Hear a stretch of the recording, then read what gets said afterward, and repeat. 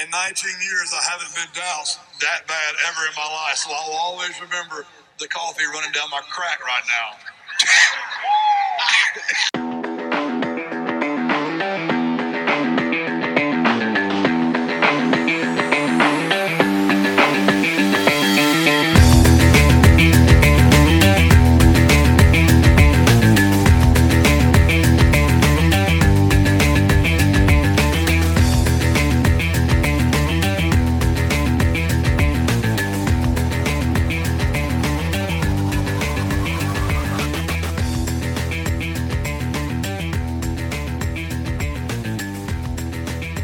Happy holidays and welcome back to G5 Football Daily, your audio accompaniment to our coverage of the Group of Five football on the Sports Illustrated Media Group Fan Nation Network. Joe Lonergan here with you as always. Excited to talk with you.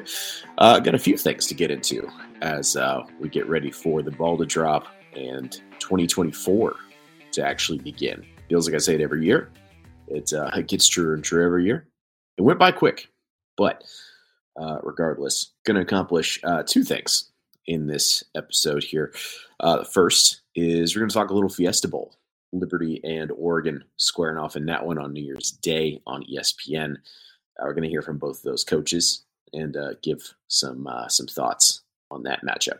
And then in the second half of the episode, we're going to dive into the G5 coaching carousel. Some news there, and I'm joined by my good buddy Eric Henry of 247 Sports. We'll do what we usually do, have a good conversation about our thoughts on each of the new hires in the Group of Five. But before we get to that, promise you some Fiesta Bowl talk, so we'll do that first. To kick things off here, I want to start with this bit from my brief chat with Dan Lanning earlier this month after the matchup was announced, and just sort of his thoughts on the Liberty offense and the challenge that they're going to present. Tough to forget that the Flames have produced the number one rushing offense in FBS. So going against that for the Oregon defense is going to be tough. That being said, I think, as Jamie Chadwell pointed out, and you'll hear him say later in this episode, going to be the toughest task for the Flames this season by far. But here's what Dan Lanning thinks of the Liberty offense. I know you can just look at the box score and tell that they're able to score a lot of points. And I know, again, that they have a great quarterback. And really everywhere Coach Chadwell's been, they've had a lot of success. So it's something we're going to have to figure out. It's something we're going to have to process and figure out how's the best way to attack them and try to stop that attack. Tough assessment to argue from Coach Lanning. This next bit I'm going to play for you is a couple minutes long. It's a recording of some of the questions that I asked Jamie Chadwell during this same media availability session about what he expects from the Ducks, as well as, some thoughts on this season in general for Liberty. They are undefeated to date, Conference USA champs, their first season in the league. They're also CUSA's first representative in year 6. So you're going to hear him talk a little bit about that here. Hi, Coach. Congratulations again on making it here. Caden has had a fantastic year, obviously. Going into the season, wasn't sure if he was going to get the starting job or not. Just can you talk a little bit about his, overall improvement and what he's done to get himself in this offense to this point? Yeah, we got here in the in January and went through spring ball and had really three quarterbacks, competing, 3 or 4 competing for the opportunity, and you knew that Caden had talent. Obviously, he transferred here from Tennessee, so he had high level talent from a physical gift standpoint. Our job was we had to get him to learn and fall in love with playing quarterback. And from spring ball, we got done at the end of close to the end of April.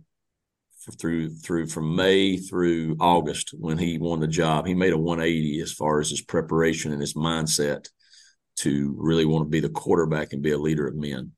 And he always had belief in himself, but a lot of that belief was in those tools and not necessarily in that preparation. And now his tools and his preparation have matched, and that's why you've seen him have just an unbelievable season. I think he was over 1,000 yards rushing and 2,800 yards passing, and he didn't play a lot of the fourth quarters in some of the games.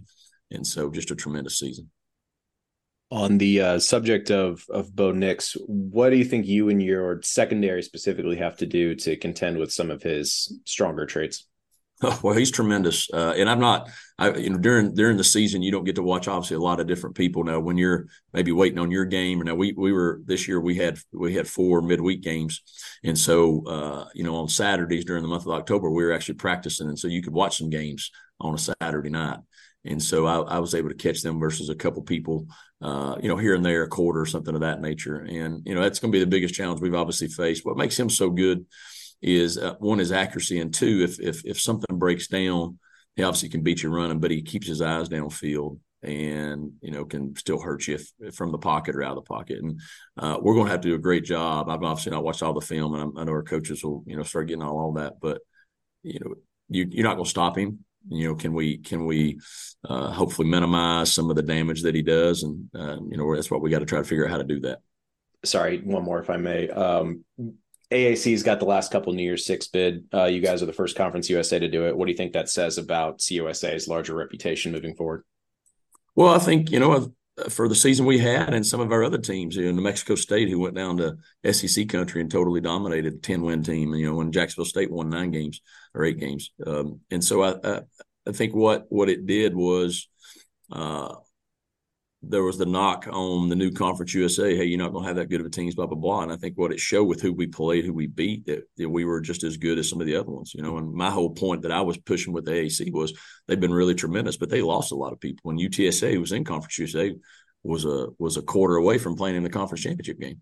And so I don't think the difference in the leagues were that much, and that was our whole push. And we were hoping that they weren't going to the committee wasn't going to live off last year's AAC, and it was going to judge it based off of the games this year.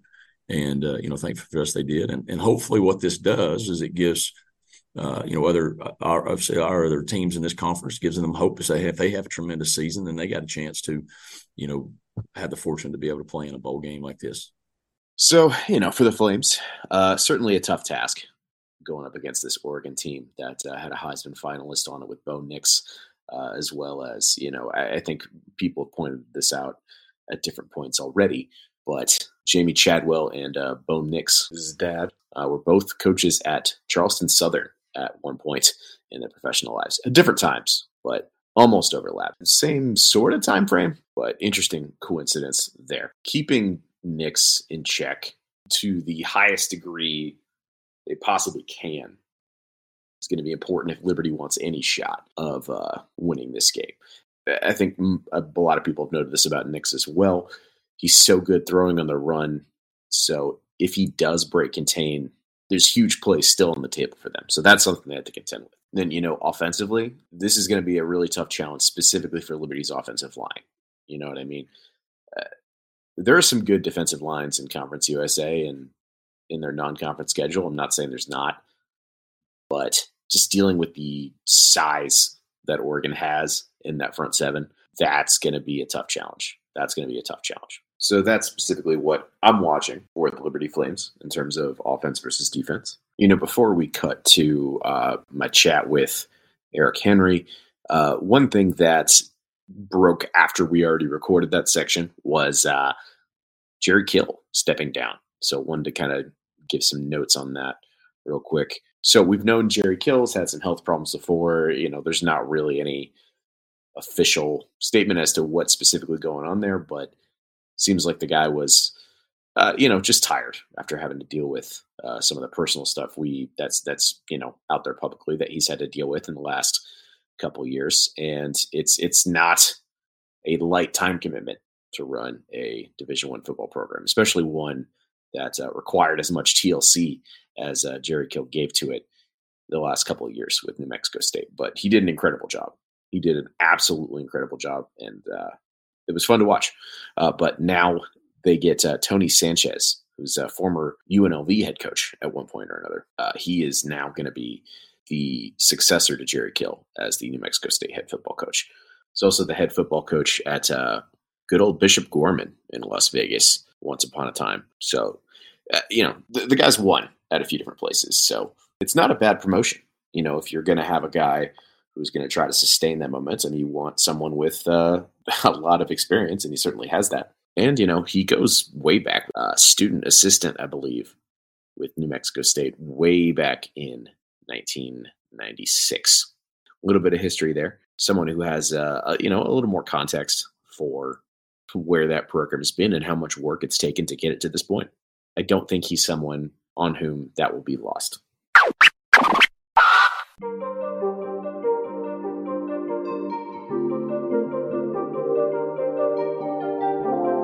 All right, jumping back into it with Eric Henry of Horns 247 and 247 Sports. Wanted to work through some of the coaching signings that have happened this cycle and some of the more intriguing ones in that regard anyway.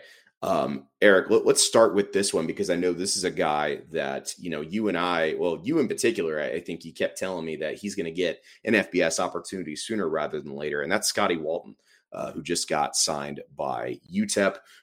Seems like he's pretty excited to take on that task. Of course, Dana Dimmel didn't really have too much success in the last couple of years in particular. They're hard to sustain momentum with that program, just given, the history, but a lot of talent in the El Paso area. And certainly one thing that Dana Dimmel was able to do well was bring in, transfers with high potential. And seems like Scotty Walton is leaning into that strategy as well as he begins his tenure with the Miners. Listen, Scotty Walden, as we've talked about, is a high energy guy. I guess we should do just a quick rundown on his background for, those who may not be familiar. Was a guy who began his career at East Texas Baptist under Josh Ergel, who was at FIU with the current offensive line coach at FIU when Ergel was the head coach at the Division II level. Then he ended up taking over that job, was one of the youngest head coaches, I believe the youngest head coach in the nation at the time at 26. Then moved on to take the wide receivers job at Southern Miss. When things ended there with Jay Hobson, he was an interim coach for 3 games before leaving to take the Austin Peay job. A very high energy guy. If you've seen any of his press conferences or, him at the UTEP basketball game or even him interacting with recruits, typical high energy guy. I mean, I want to liken him to Will Healy, Joe, but I guess it's a toss-up as to who has more experience. Probably similar, but probably the biggest thing is, Scotty Walden probably has more success on the field than Will Healy had because, Will Healy got that Austin Peay program when it was in its, down and out and brought it to a winning point. And then Scotty Walden actually took over after Will Healy and continued that winning success. But all in all, probably has more of a track record of winning. But he's a guy who, again, I think this is a good spot for him. And if he can, really kind of hone in on that talent there in West Texas, has an opportunity to get things going. Yeah, I mean, I can definitely see why there's comparisons there with Will Healy. Obviously, the Austin Peay overlap is one thing, but in terms of personality, I can obviously see where you're coming from there. Another FCS guy who's getting an opportunity in the G5 is Bob Chesney at James Madison. I like that one in particular. I knew Bob Chesney was going to get an FBS opportunity. I'm a little surprised it came as early as it did. My initial reaction, I should say, to this hiring by James Madison was a little bit of surprise.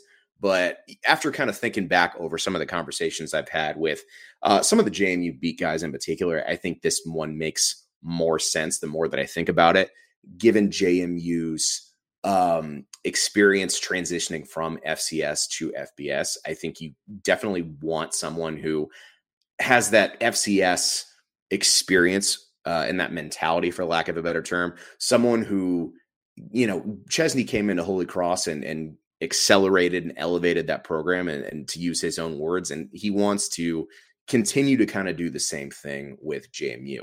People really wanted someone who was going to, sustain the momentum that Curt Cignetti, sustained, that JMU had kind of already built by the time he got there. But Curt Cignetti obviously sustained it, and they wanted someone who's going to do the same thing in return. And I think Bob Chesney can do that. I'm very curious to see when he has a few more weeks to really be comfortable.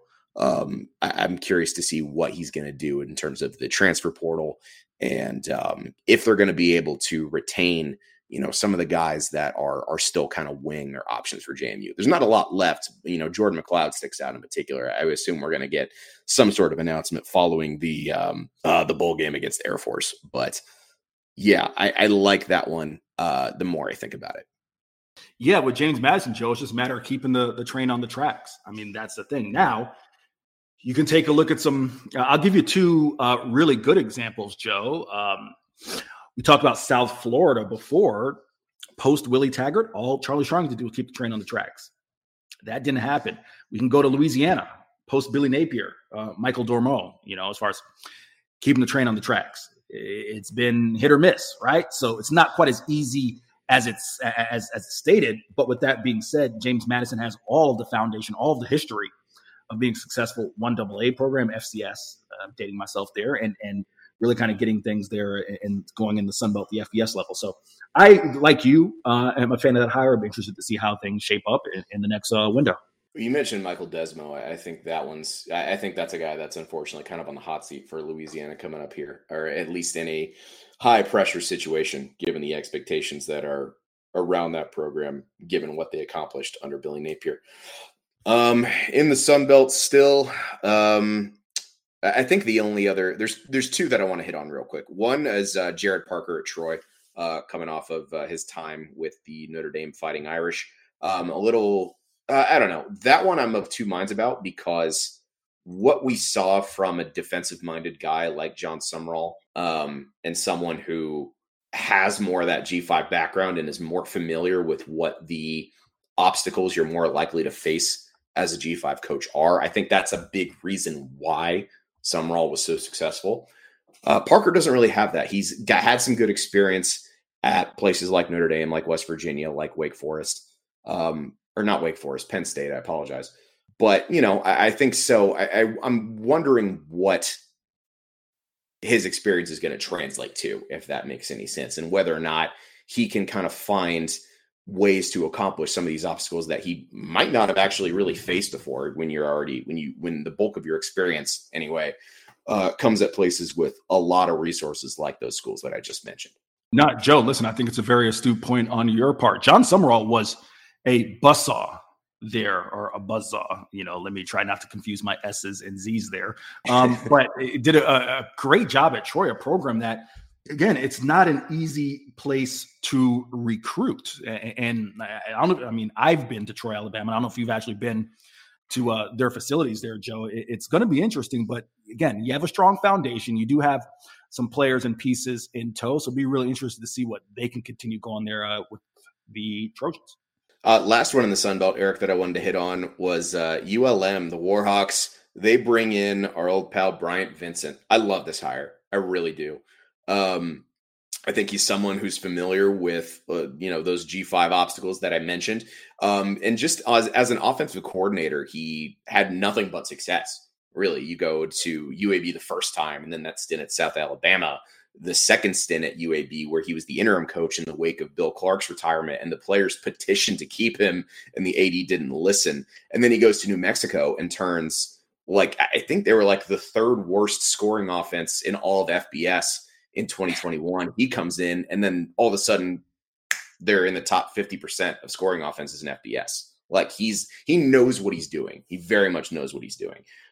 So to get someone like him for a ULM team that has struggled mightily, particularly on the offensive side of the ball, I think this is a great step in the right direction. But obviously ULM, I think when you look at the FBS landscape, it's one of the hardest places to win in all of that division. Joe, part of the reason it's so damn hard there is you got other G5 programs in Tulane and Louisiana and others that, even trying to recruit your own backyard makes it tough, right? That's kind of the Louisiana, very sneakily similar to Florida in the sense of group of 5 programs. But listen, Terry Bowden did an admirable job, had some success as far as trying to get things in the right direction, couldn't really hold on to it. I think Bryant Vincent is a hell of a coach, really should have been in contention for that UAB job. So we'll see what happens there. But yeah, all in all, big fan of that hire, home run hire.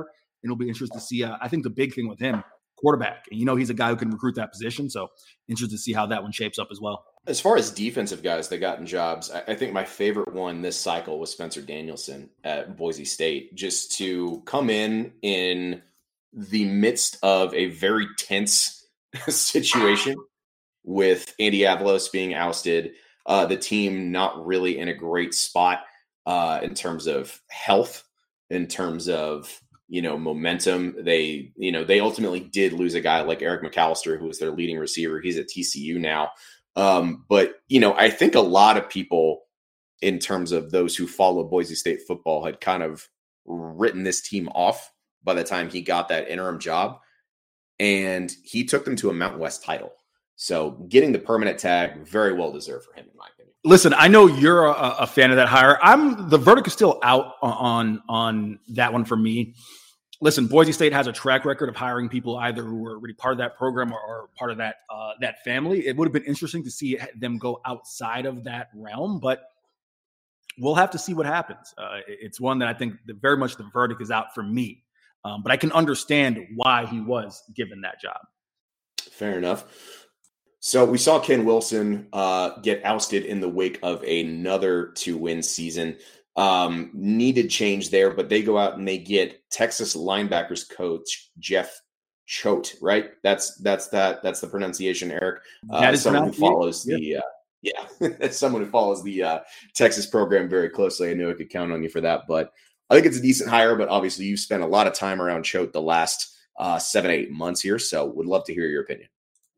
Yeah, listen, I think that's a really good hire for Nevada. Not just saying that because I covered Choate. I mean, he had some success prior at the FCS level. Someone who, Steve Sarkisian is very quietly kind of creating a Nick Saban-esque kind of, coaching tree. And I think Choate being on this staff for the past 3 years kind of picked up some of the fundamentals that Sarkisian is trying to kind of preach. I think that's going to help kind of rally the folks there in Reno around that program. And listen, they can't afford to fall any further behind considering UNLV finally got things going there in Vegas, and they have a chance to really lap them in terms of the Mountain West. So really like that hire there with Jeff Choate. Then going a little further south, New Mexico replacing Danny Gonzalez with a name that college football fans know pretty well at this point, Bronco Mendenhall. Is kind of my opinion, to be honest.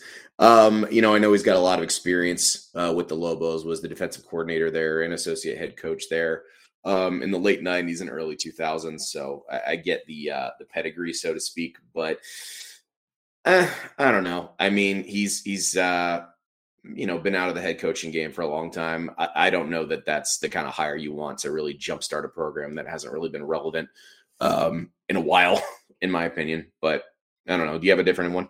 The beer is settling in for you, Joe Lonergan. No, listen, I was a fan of the Bronco Mendenhall hire, but I think that had more to do with anything else with just, I don't want to say who you're going to get at New Mexico, but Bronco's a guy who's had success. And I think that's a spot there where he'll know what to do. And just maybe it's an indictment on me, Joe, because I don't want to sit there and promote retreads, but I think when you have someone who has some success, real success, foundationally your program is going to be set. So I don't mind Bronco Mendenhall, but I guess I can understand from maybe your perspective going for someone a little bit younger, kind of a newer type of hire.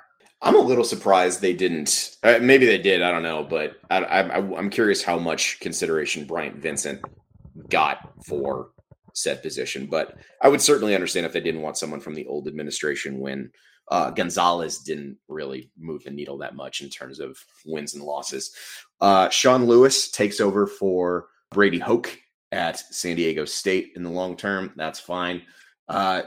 Craig Bohl going to retire at the end of this season for Wyoming. They promote their defensive coordinator, Jay Sawvell, following their upcoming bowl game against Toledo. That's interesting. I don't know. I don't really have an opinion on either of those, to be honest with you. I'm a little sad to see Craig Bohl leave the coaching profession. Rumor is he's going to go take a role with the AFCA. I don't know if that's going to materialize, but I get it. He's done a lot. He's had a lot of success at North Dakota State, took a Wyoming team and made them pretty competitive on a year-to-year basis. So I don't know. Any thoughts on those two? No, like you, I think the verdict is going to be out on those, especially with Craig Bohl, who's had so much success over his career. And Wyoming's a place that you can have instant success, but the verdict is definitely going to be out. Those will be ones in my mind that year one, you really have an idea to kind of know where you're going. Fair enough. I guess one small note on the coaching cycle as far as coordinators go. Interested to see what Navy does in replacing Grant Chestnut in that experiment for the midshipmen. Was only there for a year after having some decent success with Kennesaw State. Didn't really get it done in a 5-7 season for Navy, but who knows where they go from here. All right. Yeah, my throat's starting to die on me. All right, Eric, as we close things up for this probably the last episode that we tape before New Year's, and then we'll probably come back and talk some bowl games once they've all kind of wrapped up here. Do you want to let people know where they can find your work covering the Texas Longhorns? Sure. You can find my coverage of Texas, Big 12 football, college football playoff on Twitter, or I guess it's X, right? X, formerly Twitter, at Eric C. Henry _ and find the written form of the coverage, cbssports.com, Horns 24/7, and 247sports.com. Excellent. Happy football watching, everybody. We will talk to you very, very soon.